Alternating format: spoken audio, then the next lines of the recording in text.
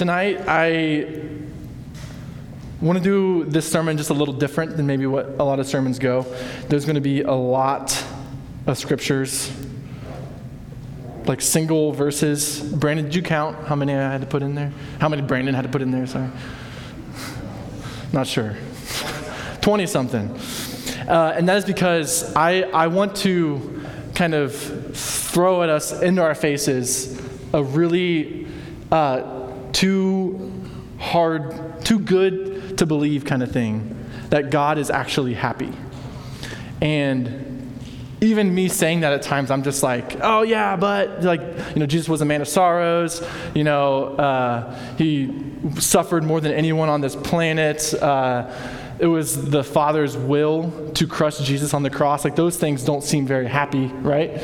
So even parts of me want to push back against it. But when we look at this massive amount of scripture that I'm about to go through together with you guys, and it's like, whoa, this is something that maybe there's just a wellspring of life for me to partake in for the rest of my time on this earth and into eternity, that maybe I should take some time to consider it.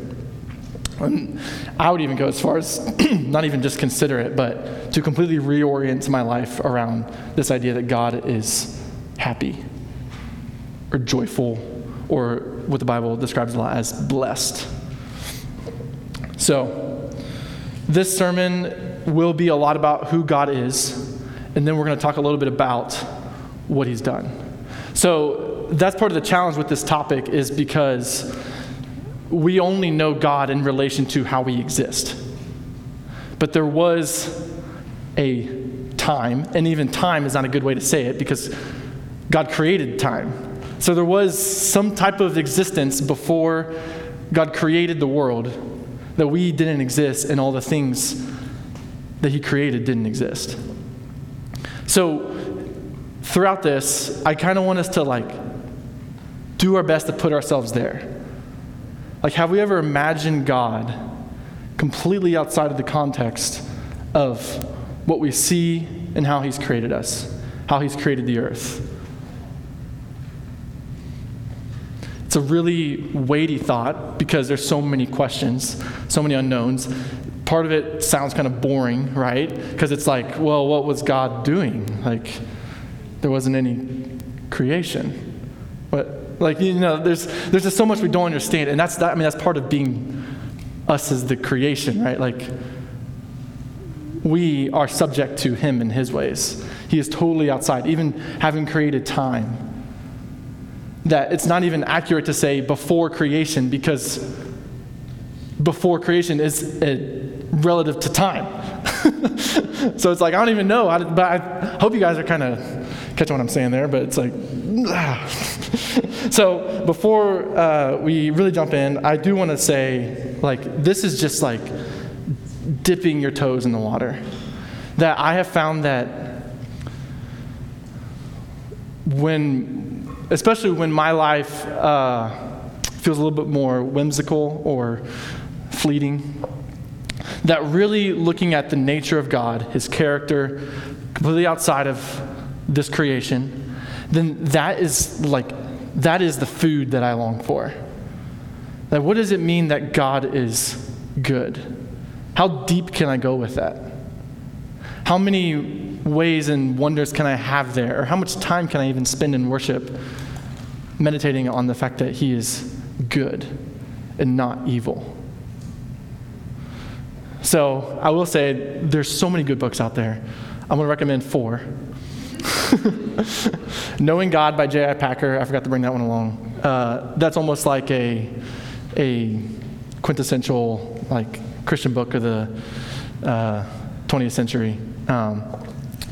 Also one that many of you guys have read before, C.S. Lewis, The Weight of Glory. Also is a little bit more philosophical in a way, if that is kind of what gets you going, then that's a good thing. And then 2 of them that have really, really impacted me, that honestly, just reading these books, I'm just I want to worship after reading them. So, even if you find yourself weary or dry in any way, I encourage you to try something different that maybe you haven't read before. And I think these two books are kind of the ones that did it for me in a sense. And that's Rejoicing in Christ by Michael Reeves, and also same author, Delighting in the Trinity, which I think I've pitched this book 3 or 4 times from this. Yeah, Michael Reeves, Rejoicing in Christ, and Delighting in the Trinity. And so these are up here if you want to take a look at them afterwards, because honestly, it's like this is a lot of stuff where I'm like, okay, this is so big and lofty to talk about that, one, I'm just going to use a lot of scripture, and 2, like, I need help. It's such a big task. So it's almost like a warning in a sense that I might say something wrong. Because it's like, again, we're talking about something that's so beyond us. Before creation, before time, before matter existed, the universe, all of that, what was God up to? Okay. One caveat before we really jump into the scriptures here. This is something J.I. Packer talks about in the introduction to knowing God. But the nature of revelation is such that it requires the person doing the revealing to make themselves known. I can't know someone unless they reveal themselves to me. And so that's what makes humans different than all other animals, is because we have more will, more depth, more feelings, more history, more complexities, that we can reveal ourselves to people in new ways, that we can be married to someone for decades and then learn something new about them. So that's something to hold on to in all of this, because when I think about God, I need to approach it as he needs to reveal himself to me. I can't take an idea and then kind of shove it his way and hope it matches in. That's one of the reasons why I'm just like going to throw a bunch of scriptures at us tonight, is because I'm hoping that we can kind of get a good grasp as the way that God meant to reveal himself to us. And this being one of the chief ways that God being happy that I think he did. Okay. So Brandon did a killer job and got all of these slides up. Brandon, want to do Matthew 25, 23 here. This is kind of the ones I want to bank on. I'm going to go back to it a couple times here. This is in the parable of the talents. And obviously, all these verses, there's a context to them. I'm totally aware, and it's just unfortunate in terms of the time that I'm going to try to do this. But think about the overall theme that we're going with here. So there's so much more to unpack in these scriptures than even what we can do. But this one I especially love. His master said to him, "Well done, good and faithful servant. You have been faithful over a little. I will set you over much. Enter into the joy of your master." So enter into the joy of your master. This sets the table here. That Jesus, when he was talking to a group of people about really their time on earth, the parable of the talents was, hey, I have this stuff. What do I do with this stuff? Jesus outlined, what do you do with the stuff? And the right reward for it was enter into the joy of your master. Not even like you're going to be really happy. It's that we're stepping into the space of God in his joy. Okay, we're going to keep going. So, who is the Father? Who is Jesus? Who is the Spirit? The Trinity, as it's known. So enter into the joy of your master. Something maybe to get out of the way to here, it's really easy to think of God primarily in wrong ways. Or maybe not necessarily wrong, but incomplete. Like just, it's so close. One of those ways would be creator. So like if we assign God primarily as creator, then we totally forget about what I've set this up as, like he did stuff before creation. Ruler. If God is primarily ruler to us, then that has all sorts of implications about how we might relate to him, and even why would he rule? If God's primarily ruler, what is his motivation? Another one is almighty. If God is primarily all strong, all powerful, almighty, then what does that mean about how he relates to the meek and lowly? Okay, so we can do a list of all that all day, but this is why I'm starting with this passage, enter into the joy of your master, and then kind of saying, okay, let's see how maybe some stuff isn't quite there. And God is those things. He is judge, he's ruler, he's creator. But why or how? So, the Father, Son, and Spirit. And this is where I want us just to I'm going to actually do less sermon now. In a sense, that was my sermon. And then I'm going to read these passages, and if I pause, I'm kind of inviting you to sit on it for a little bit, okay? And then we're going to go back into worship after this. So really what this is all about is just setting our hearts for worship. It's like we get to read this, and it's like, okay, I'm going to accept this and dwell in his presence and just see how he wants to move in me in that.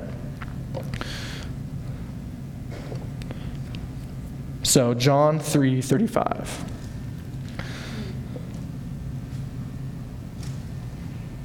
Father loves the Son. I think so. Oh yeah, I had another one here. Okay. For he whom God has sent utters the words of God, for he gives the Spirit without measure. The Father loves the Son and has given all things into his hand. So here's the key here. He gives the Spirit without measure. The Father loves the Son. He has given all things into his hand.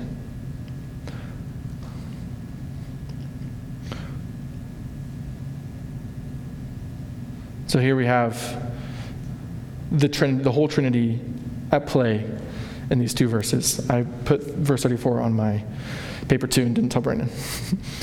He gives the Spirit without measure. So he is giving of himself. And then Jesus defines the Father as the one who loves the Son. First thing. John 5:20. For the Father loves the Son and shows him all that he himself is doing. So the reason that Jesus did the things he did was because the Father loves the Son. Again, he defines the Son as the one who loves the Father. Jesus defines the Father as the one who loves the Son. Sorry. John 14:31. But I do as the Father has commanded me, so that the world may know that I love the Father. Rise, let us go from here. So that was before the Last Supper. So again, Jesus is saying, I'm obedient to what the Father is telling me, just so that you know that I love him. I think that's just such a weird reasoning, right? So that the world may know that I love the Father. So here, Jesus defines himself as the one who loves the Father. Matthew 25:23. Here again. His master said to him, well done, good and faithful servant. You have been faithful over a little. I will set you over much. Enter into the joy of your master.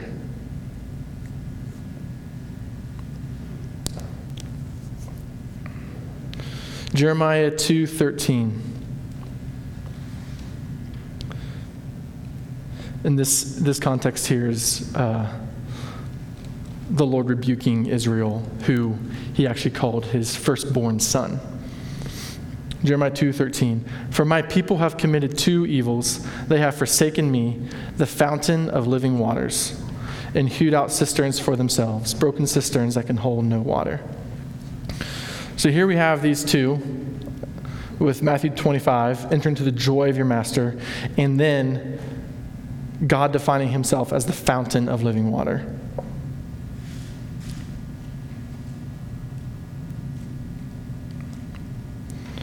Psalm 16:11. You make known to me the path of life. In your presence there is fullness of joy. At your right hand are pleasures forevermore.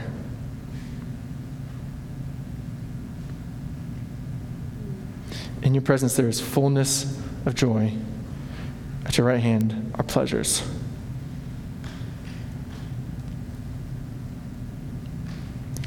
John 15:11. These things I have spoken to you, that my joy may be in you, and that your joy may be full.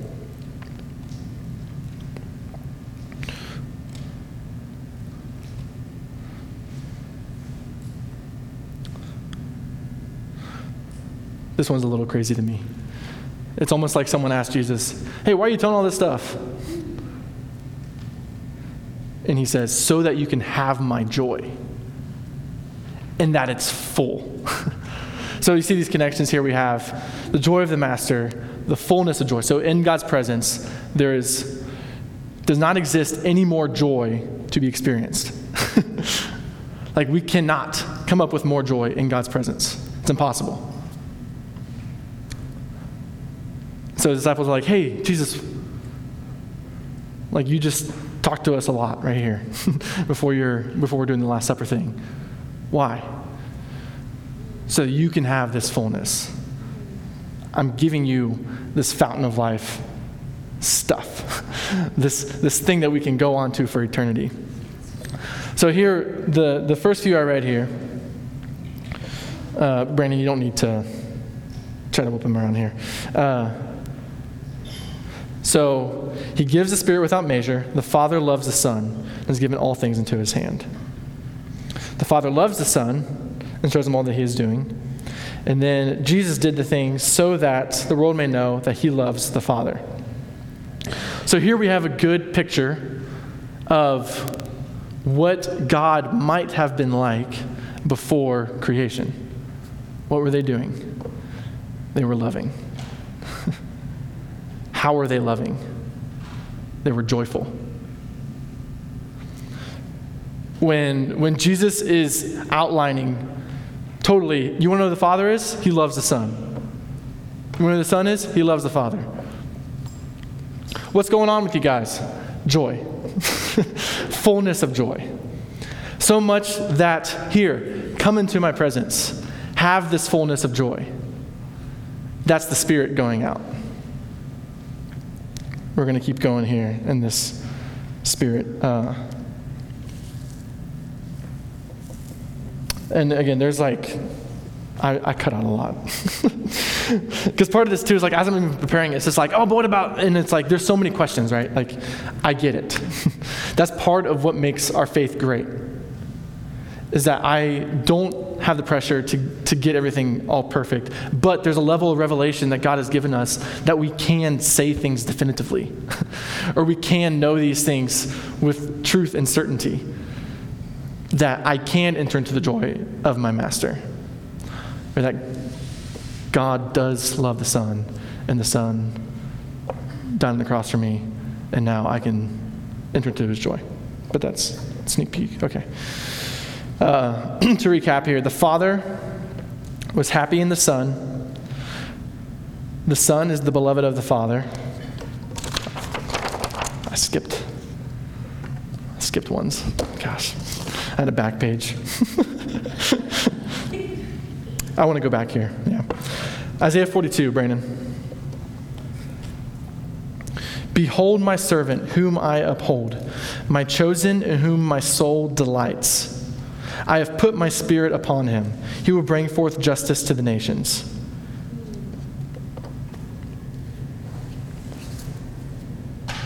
John 17:24.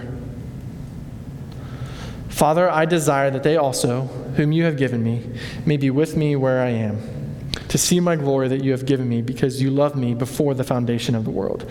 That's a fun one. Jesus even lays out, hey, before we knew this world thing that you're in right now, there was a glory that the Father was like kind of bouncing off of me, and then I came down here and I'm bringing you into it. Okay, so going back to the Spirit here. How does the Father love the Son? What specific way does the Father love the Son?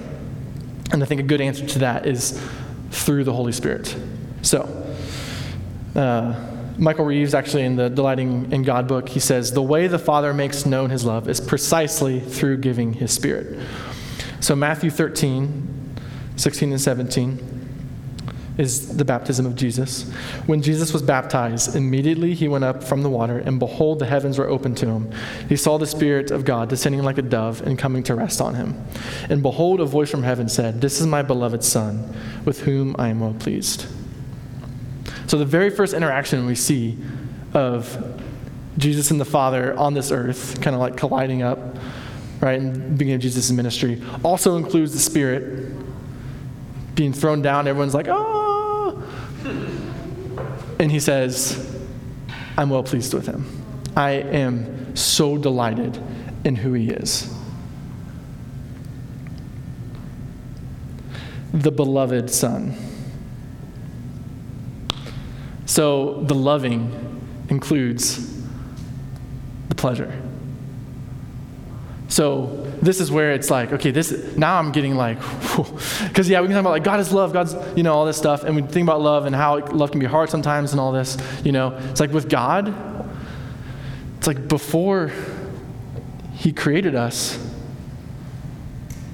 there was no ache here. It was complete pleasure. Love and pleasure are like here. They are attached. I love something because I delight in it. And then I praise it because it's worthy to be praised. It goes with anything.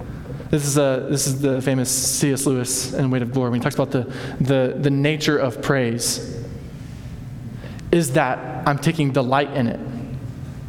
It's like anything that I praise, whether it's my favorite sports team or my wife or Ryan and Giselle for writing great songs, it's because I enjoyed that. It was a cool thing to me.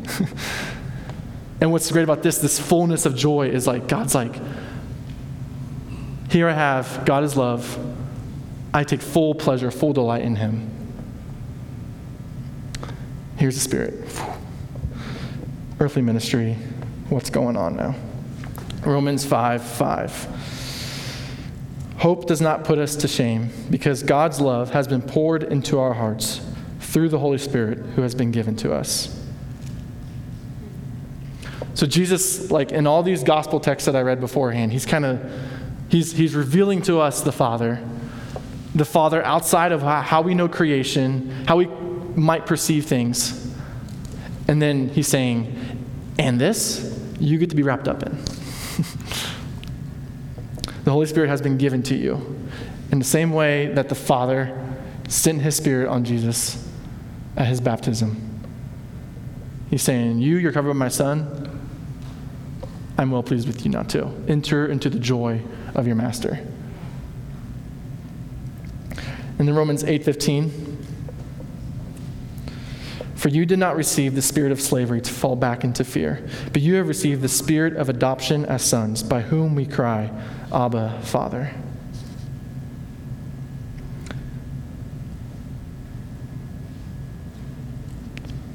So the way that the Father makes known his love to Jesus and then conversely to us is through his Spirit. That's the beautiful thing here we got going. Notice I'm not even necessarily trying to like say Trinity much, but just like, you see how they're just bringing us in. Like how they're loving, how they're happy, how they're working. Yeah. Jesus is the anointed one. Many places in Scripture, actually didn't pull it out here, but a lot of places in Scripture define Jesus as the anointed one. A lot of Old Testament prophecies and then in some of the writings looking back on Jesus. And so how is Jesus described? The anointed one, as the one who got the Spirit. Again, Trinity in action. So fun. All right. So now, that was who is God? How do we define him? What was he doing? What is he like? And that's just scratching the surface. So we're kind of moving on to something else that should make us really happy too. What makes God happy in relation to creation? Like, we know that God is happy now about Jesus. We know that he's delighted in the sending of the Spirit and how the Spirit's poured out. But in what ways, like right now, in this time and space that we've existed, what makes him happy here? And thankfully, the Bible tells us some of these things. Psalm 104, verse 31. May the glory of the Lord endure forever. May the Lord rejoice in his works. So the Lord actually throwing up a fit about the things he's doing. That's crazy. Psalm 115:3.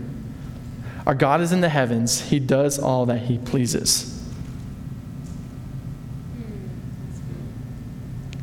So this is something where it's like, oh, this is probably like some lie stuff to break down right here. He does all that he pleases. So the good things that God has done for me and to me, he didn't do begrudgingly. It actually made him really happy to do it. It pleased him.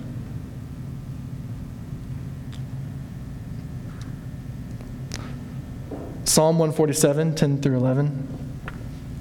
His delight is not in the strength of the horse, nor his pleasure in the legs of man. But the Lord takes pleasure in those who fear him, in those who hope in his steadfast love. So there's that connection to pleasure and love again. You want God to take pleasure in you? Fear him and hope in him. Jeremiah 32:41. This one's beautiful. I will rejoice in doing them good, and I will plant them in the land in faithfulness with all my heart and all my soul. God didn't save you half-heartedly. Like, he didn't have reservations with it.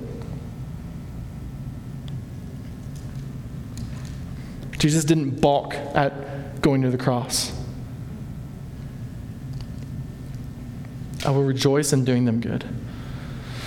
Luke 12:32. Fear not, little flock, for it is your Father's good pleasure to give you the kingdom.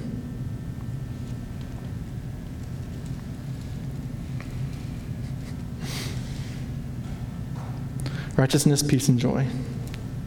Kingdom. It is his good pleasure to give it to us. Ryan and Giselle, you guys want to come up?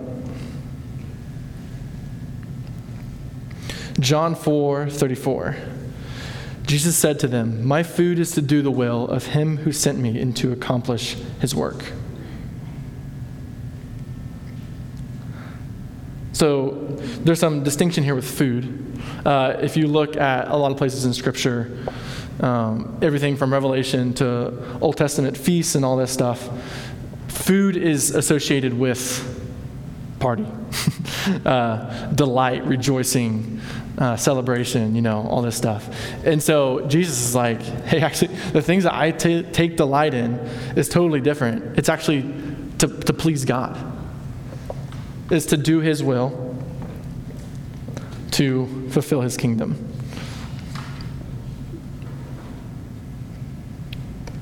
Luke 10:21. In that same hour, he rejoiced in the Holy Spirit and said, I thank you, Father, Lord of heaven and earth, that you have hidden these things from the wise and understanding and revealed them to little children. Yes, Father, for such was your gracious will.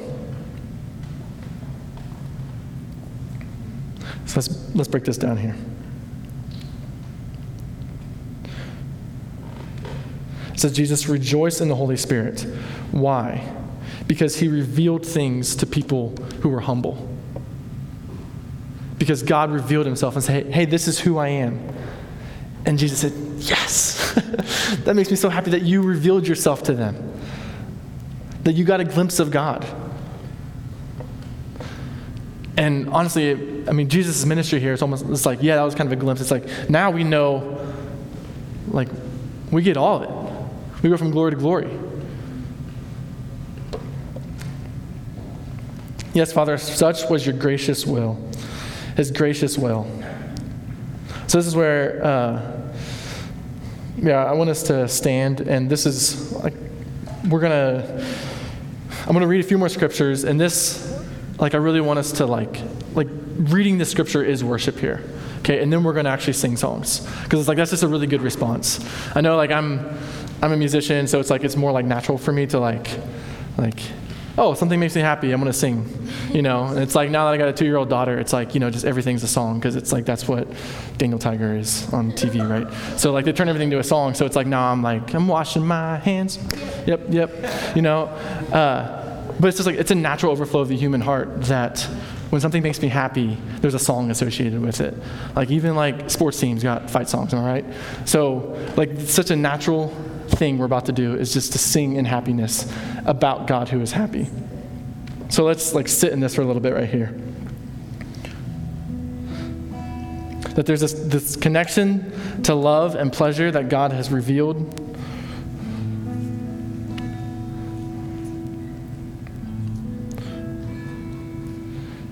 I didn't need to coerce him to reveal it to me.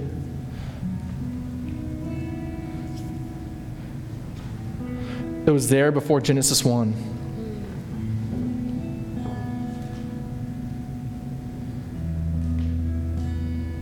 That's why John tells us in 1 John, he says, "Beloved, let us love one another, for love is from God. Whoever loves has been born of God and knows God. Anyone who does not love does not know God, because God is love."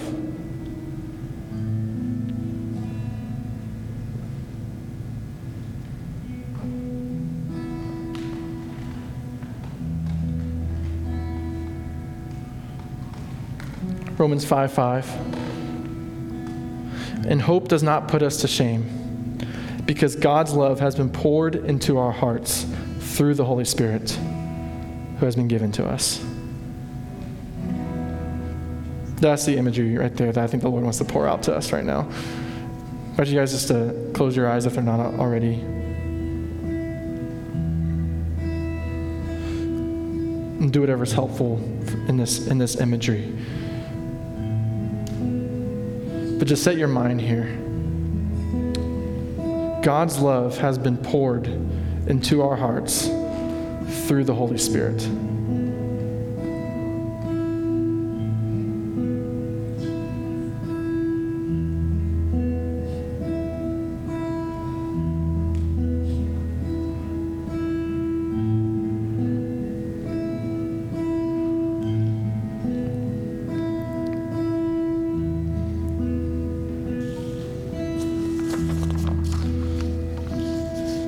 And what does it mean that God's love has been poured into our hearts?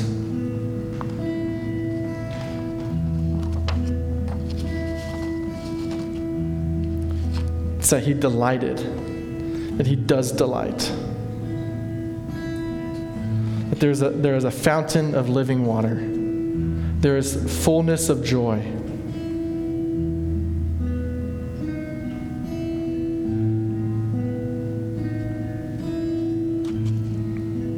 Jesus came so that His joy would be in us and that our joy would be full.